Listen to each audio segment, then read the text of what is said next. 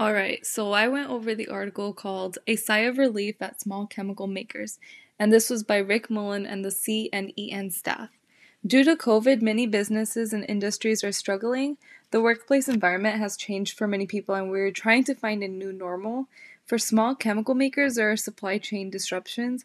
Office workers are back on site, and if they are vaccinated, they may not wear their masks. They are allowed to have that choice.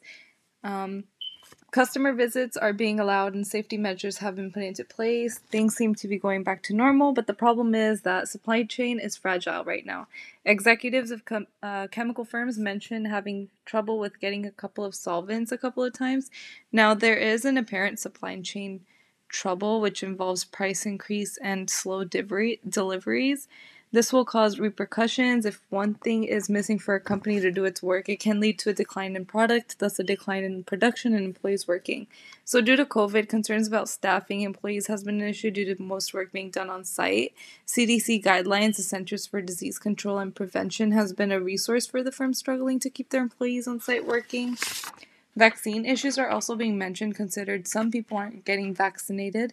Many employees are wondering if they could get vaccinated and when it would be possible. For some chemists, masks are a hazard due to their flammability. Workers would have to wear face shields around flammable processes. And companies are also rebuilding inventory after supply dislocations. Due to the COVID Delta variant, the concern level with companies now is vaccination rates and keeping their workers safe. Hopefully, the pandemic will go away soon and we can resume a normal life that doesn't involve being at home for a majority of the day.